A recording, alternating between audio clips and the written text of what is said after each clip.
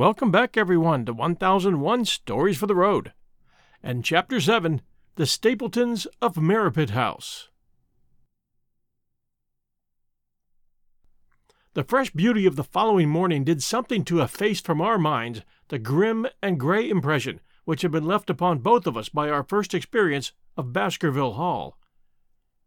As Sir Henry and I sat at breakfast, the sunlight flooded in through the high mullioned windows, throwing watery patches of color from the coats of arms which covered them. The dark paneling glowed like bronze in the golden rays, and it was hard to realize that this was indeed the chamber which had struck such a gloom into our souls upon the evening before. "I guess it is ourselves and not the house that we have to blame," said the baronet. "We were tired with our journey and chilled by our drive, so we took a grey view of the place.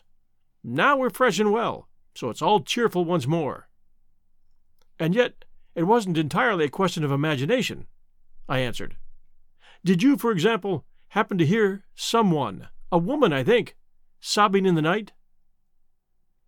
"That is curious, for I did when I was half asleep fancy that I heard something of the sort.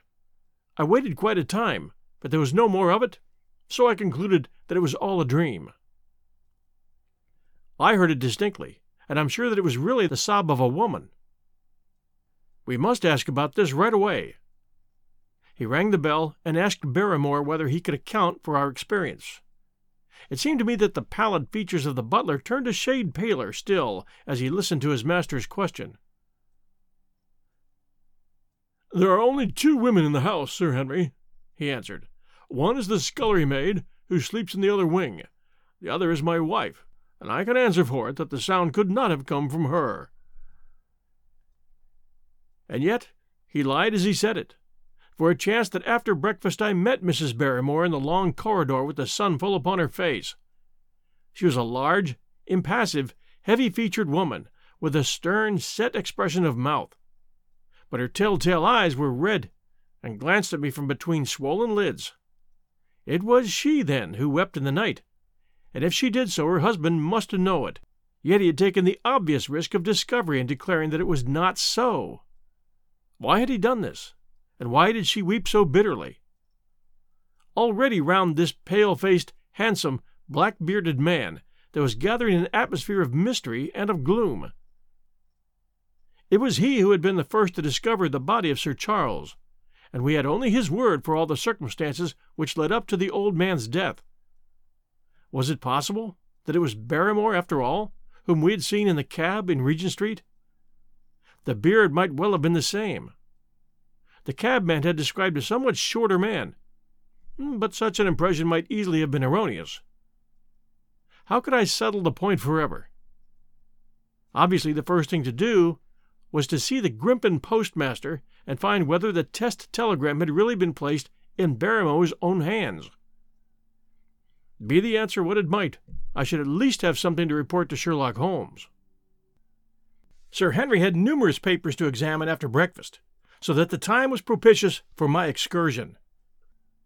It was a pleasant walk of 4 miles along the edge of the moor, leading me at last to a small grey hamlet, in which 2 larger buildings, which proved to be the inn and the house of Dr. Mortimer, stood high above the rest. The postmaster, who was also the village grocer, had a clear recollection of the telegram. "Certainly, sir," said he. "I had the telegram delivered to Mr. Barrymore exactly as directed." "Who delivered it?" I asked. "My boy here, James. You delivered the telegram to Mr. Barrymore at the Hall last week, did you not?" "Yes, father, I delivered it." "Into his own hands?" I asked. "Well, he was up in the loft at the time, so that I could not put it into his own hands, but I gave it into Mrs. Barrymore's hands, and she promised to deliver it at once." "Did you see Mr. Barrymore?" "No, sir. I tell you he was in the loft." "If you didn't see him, how did you know he was in the loft?" "Well, certainly his own wife ought to know where he is," said the postmaster, testily. "Didn't he get the telegram? If there is any mistake, it is for Mr. Barrymore himself to complain." It seemed hopeless to pursue the inquiry any further, but it was clear that in spite of Holmes's ruse, we had no proof that Barrymore had not been in London all that time. Suppose that it were so. Suppose that the same man had been the last who had seen Sir Charles alive. and the first to dog the new heir when he returned to England. What then? Was he the agent of others, or had he some sinister design of his own? What interest could he have in persecuting the Baskerville family? I thought of the strange warning clipped out of the leading article of the Times. Was that his work, or was it possibly the doing of someone who was bent upon counteracting his schemes? The only conceivable motive was that which had been suggested by Sir Henry, that if the family could be scared away, a comfortable and permanent home would be secured for the Barrymores. But surely such an explanation as that would be quite inadequate to account for the deep and subtle scheming which seemed to be weaving an invisible net round the young baronet. Holmes himself had said that no more complex case had come to him in all the long series of his sensational investigations.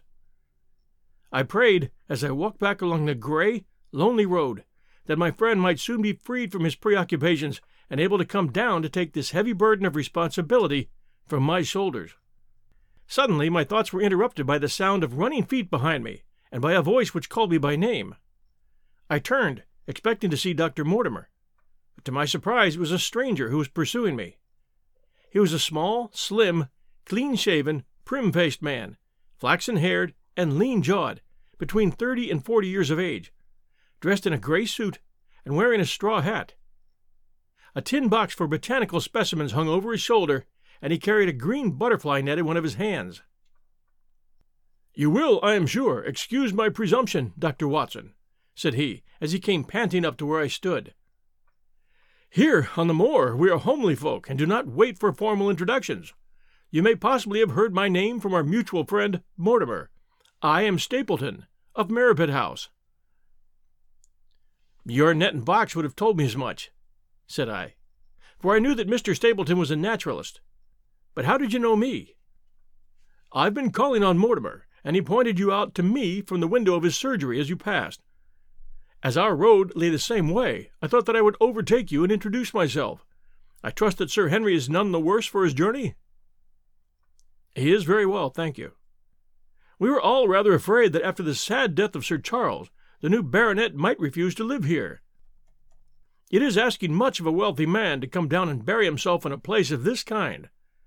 But I need not tell you that it means a very great deal to the countryside. Sir Henry has, I suppose, no superstitious fears in the matter?" "I do not think that's likely."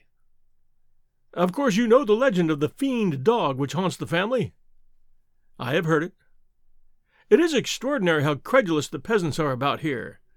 Any number of them are ready to swear that they've seen such a creature upon the moor." He spoke with a smile, but I seemed to read in his eyes that he took the matter more seriously.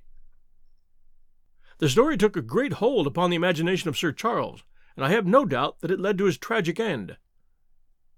"But how?" "His nerves were so worked up that the appearance of any dog might have had a fatal effect upon his diseased heart.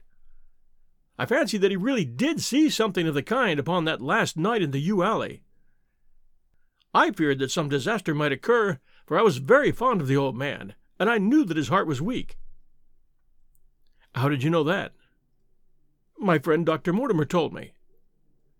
"You think, then, that some dog pursued Sir Charles, and that he died of fright in consequence?" "Have you any better explanation?" "I haven't come to any conclusion." "Has Mr. Sherlock Holmes?" The words took away my breath for an instant, but a glance at the placid face and steadfast eyes of my companion showed that no surprise was intended. "It is useless for us to pretend that we do not know you, Dr. Watson," said he. "The records of your detective have reached us here, and you could not celebrate him without being known yourself. When Mortimer told me your name, he could not deny your identity. If you are here, then it follows that Mr. Sherlock Holmes is interested himself in the matter, and I am naturally curious to know what view he might take. I am afraid that I cannot answer that question for you." "May I ask if he is going to honor us with a visit himself?" "He cannot leave the town at present. He has other cases which engage his attention." "What a pity! He might throw some light on that which is so dark to us. But as to your own researches, if there is any possible way in which I can be of service to you, I trust that you will command me. If I had any indication of the nature of your suspicions, or how you propose to investigate the case, I might perhaps even now give you some aid or advice."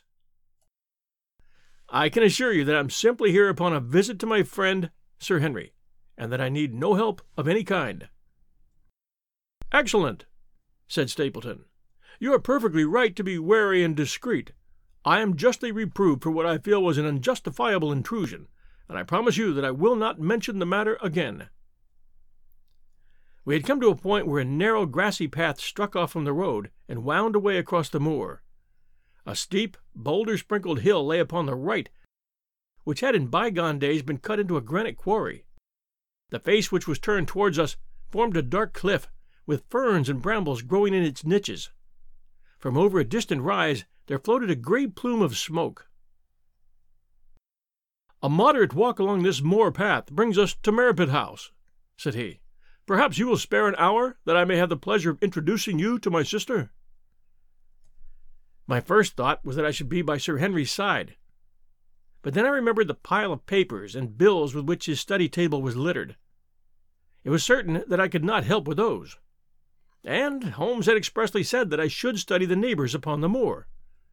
I accepted Stapleton's invitation, and we turned together down the path.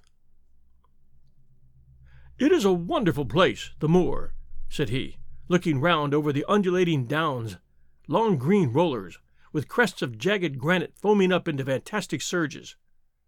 "You never tire of the moor. You cannot think the wonderful secrets which it contains. It is so vast and so barren, and so mysterious." "You know it well, then?" "I've only been here 2 years. The residents would call me a newcomer. We came shortly after Sir Charles settled. But my taste led me to explore every part of the country round, and I should think that there are few men who know it better than I do." "Is it hard to know?" "Yes, very hard. You see, for example, this great plain to the north here, with the queer hills breaking out of it. Do you observe anything remarkable about it?" "It would be a rare place for a gallop." "You would naturally think so, and the thought has cost several their lives before now. You notice those bright green spots scattered thickly over it?" "Yes, they seem more fertile than the rest." Stapleton laughed. "That is the great Grimpen Mire," said he. "A false step yonder means death to man or beast. Only yesterday I saw one of the moor ponies wander into it. He never came out. I saw his head for quite a long time craning out of the bog hole, but it sucked him down at last. Even in the dry seasons it's a danger to cross it, but after those autumn rains it's an awful place.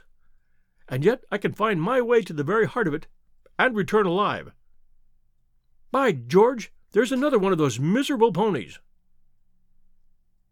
Something brown was rolling and tossing among the green sedges. Then a long, agonized, writhing neck shot upward, and a dreadful cry echoed over the moor. It turned me cold with horror, but my companion's nerves seemed to be stronger than mine. "It's gone," said he. "The mire has him. 2 in 2 days, and many more, perhaps, for they get in the way of going there in the dry weather, and never know the difference until the mire has them in its clutches. It's a bad place, the great Grimpen Mire." "And you say you can penetrate it?" "Yes, there are 1 or 2 paths which a very active man can take. I have found them out." "But why should you wish to go into so horrible a place?" "Well, you see the hills beyond? They are really islands cut off on all sides by the impassable mire, which has crawled round them in the course of years. That is where the rare plants and butterflies are, if you have the wit to reach them." "I might try my luck some day." He looked at me with a surprised face. "For God's sake, put such an idea out of your mind," said he. "Your blood would be upon my head. I assure you that there would not be the least chance of your coming back alive. It is only by remembering certain complex landmarks that I am able to do it." "Hello!" I cried.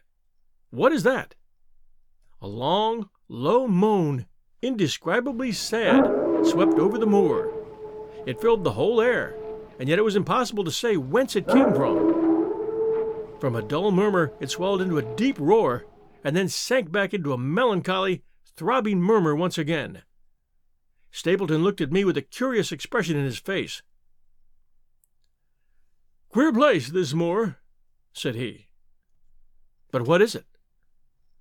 "The peasants say it's the hound of the Baskervilles calling for its prey. I've heard it once or twice before, but never quite so loud." I looked round with a chill of fear in my heart at the huge swelling plain, mottled with the green patches of rushes. Nothing stirred over the vast expanse save a pair of ravens, which croaked loudly from a tor behind us. "You're an educated man. You don't believe such nonsense as that," said I. "What do you think is the cause of so strange a sound?" "Well, bogs make queer noises sometimes. It's the mud settling, or the water rising, or something." No, that was a living voice." "Well, perhaps it was. Did you ever hear a bittern booming?" "No, I never did." "It's a very rare bird, practically extinct. In England now, but all things are possible upon the moor.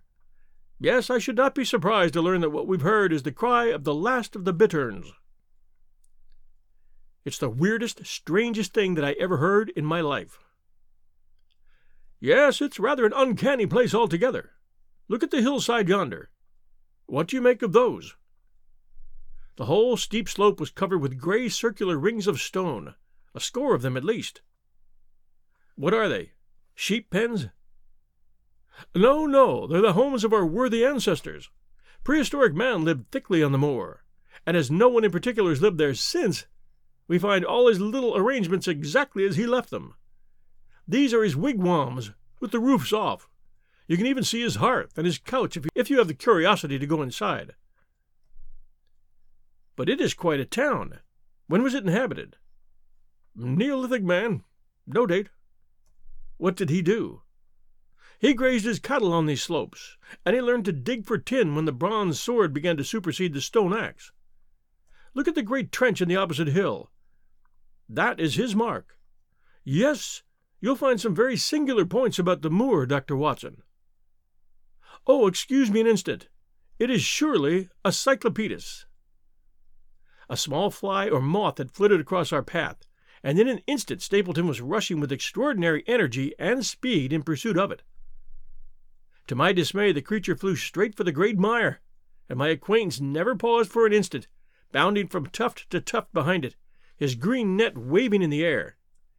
His gray clothes and jerky, zigzag, irregular progress made him not unlike some huge moth himself. I was standing watching his pursuit with a mixture of admiration for his extraordinary activity and fear lest he should lose his footing in the treacherous mire, when I heard the sound of steps, and turning round, found a woman near me upon the path.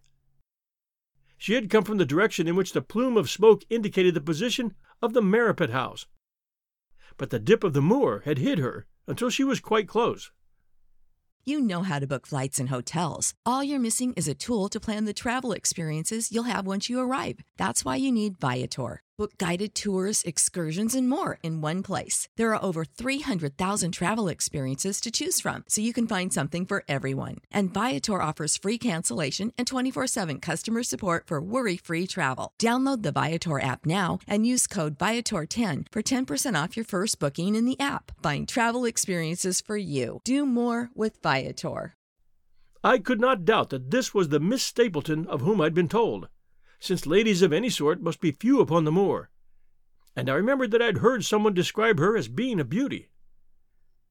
The woman who approached me was certainly that, and of a most uncommon type. There could not have been a greater contrast between brother and sister, for Stapleton was neutral-tinted, with light hair and gray eyes, while she was darker than any brunette whom I have seen in England, slim, elegant, and tall. She had a proud, finely cut face, so regular that it might have seemed impassive, were it not for the sensitive mouth and the beautiful, dark, eager eyes. With her perfect figure and elegant dress, she was, indeed, a strange apparition upon a lonely moorland path. Her eyes were on her brother as I turned, and then she quickened her pace towards me.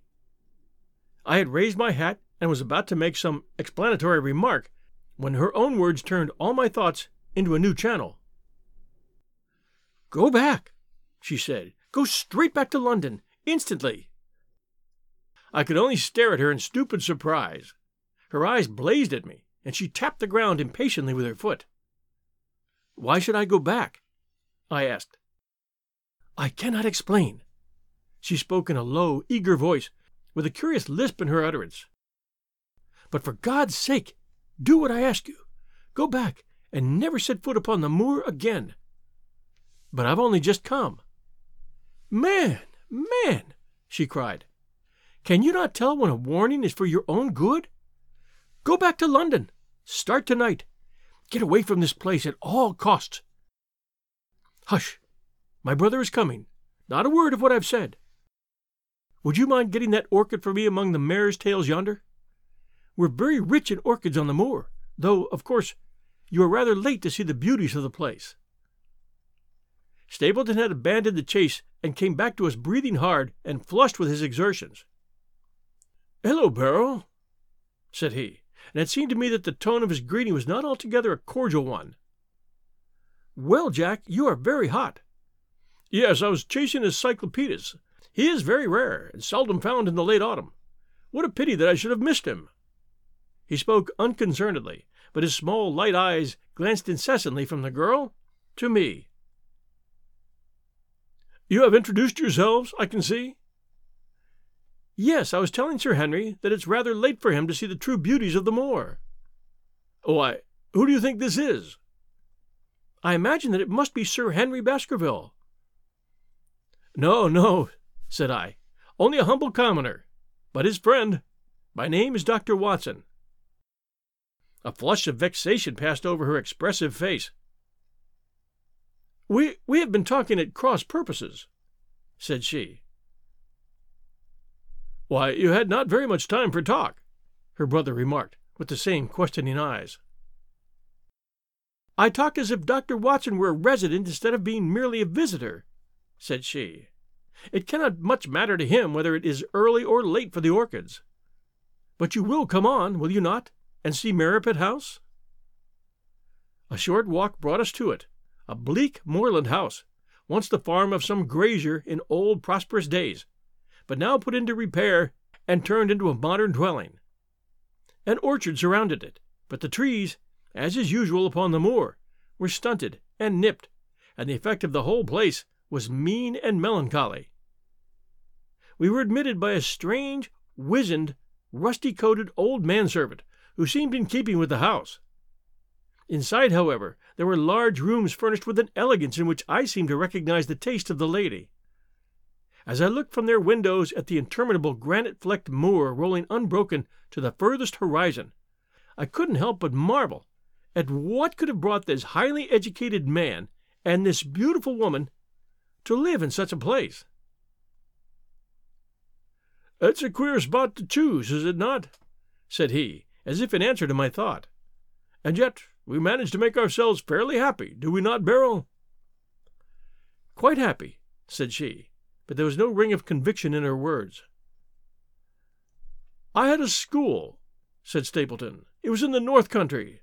The work to a man of my temperament was mechanical and uninteresting, but the privilege of living with youth, of helping to mold those young minds, and of impressing them with one's own character and ideals, was very dear to me. However, the fates were against us. A serious epidemic broke out in the school, and 3 of the boys died. It never recovered from the blow, and much of my capital was irretrievably swallowed up. And yet, if it were not for the loss of the charming companionship of the boys, I could rejoice over my own misfortune, for, with my strong taste for botany and zoology, I find an unlimited field of work here, and my sister is as devoted to nature as I am. All this, Dr. Watson, has been brought upon your head by your expression as you surveyed the moor out of our window." "It certainly did cross my mind that it might be a little dull. Less for you, perhaps, than for your sister." No, I'm never dull," she said quickly. "We have books, we have our studies, and we have interesting neighbors. Dr. Mortimer is a most learned man in his own line. Poor Sir Charles was also an admirable companion. We knew him well, and miss him more than I can tell. Do you think that I should intrude if I were to call this afternoon and make the acquaintance of Sir Henry?" "I am sure that he would be delighted." "Then perhaps you would mention that I propose to do so. We may, in our humble way, do something to make things more easy for him until he becomes accustomed to his new surroundings. Will you come upstairs, Dr. Watson, and inspect my collection of Lepidoptera? I think it's the most complete one in the southwest of England. By the time that you have looked through them, lunch will be almost ready." But I was eager to get back to my charge. The melancholy of the moor, the death of the unfortunate pony, the weird sound which had been associated with the grim legend of the Baskervilles, all these things tinged my thoughts with sadness. Then, on top of these more or less vague impressions, there had come the definite and distinct warning of Miss Stapleton, delivered with such intense earnestness that I could not doubt that some grave and deep reason lay behind it. I resisted all pressure to stay for lunch, and I set off at once upon my return journey, taking the grass-grown path by which we had come. It seems, however, that there must have been some short-cut for those who knew it, for before I had reached the road, I was astounded to see Miss Stapleton sitting upon a rock by the side of the track. Her face was beautifully flushed with her exertions, and she held her hand to one side. "I have run all the way in order to cut you off, Dr. Watson," said she. "I had not even time to put on my hat. I must not stop, or my brother may miss me. I wanted to say to you how sorry I am about the stupid mistake I made in thinking that you were Sir Henry. Please forget the words I said, which have no application whatever to you." "But I can't forget them, Miss Stapleton," said I. "I am Sir Henry's friend, and his welfare is a very close concern of mine. Tell me why it was that you were so eager that Sir Henry should return to London." "A woman's whim, Dr. Watson. When you know me better, you will understand that I cannot always give reasons for what I say or do." No, I remember the thrill in your voice. I remember the look in your eyes. Please be frank with me, Miss Stapleton, for ever since I've been here, I have been conscious of shadows all around me. Life has become like that great Grimpen mire, with little green patches everywhere into which one may sink, and with no guide to point the track. Tell me then what it was that you meant, and I will promise to convey your warning to Sir Henry." An expression of irresolution passed for an instant over her face, but her eyes had hardened again when she answered me. "You make too much of it, Dr. Watson," said she. "My brother and I were very much shocked by the death of Sir Charles. We knew him very intimately, for his favorite walk was over the moor to our house. He was deeply impressed with the curse which hung over the family, and when this tragedy came, I naturally felt that there must be some grounds for the fears which he had expressed. I was distressed, therefore, when another member of the family came down to live here, and I felt that he should be warned of the danger which he will run. That was all which I intended to convey." "But what is the danger?" "You know the story of the Hound?" "I do not believe in such nonsense." "But I do.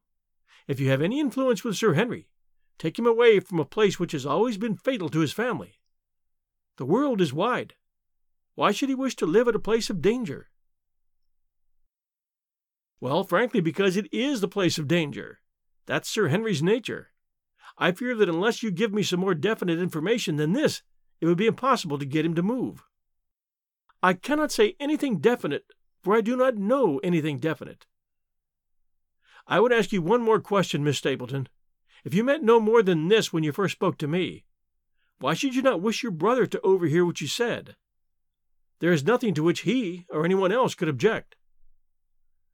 "My brother is very anxious to have the hall inhabited, for he thinks it is for the good of the poor folk upon the moor. He would be very angry if he knew that I've said anything which might induce Sir Henry to go away. But I have done my duty now, and I will say no more. I must go back, or he will miss me and suspect that I've seen you. Good-bye." She turned and disappeared in a few minutes among the scattered boulders, while I, with my soul full of vague fears, pursued my way to Baskerville Hall. Thanks for joining us at 1001 Stories for the Road. If you enjoy our show, please do send us a review, please tell a friend, and please help a friend subscribe. Thank you very much. We'll be back soon.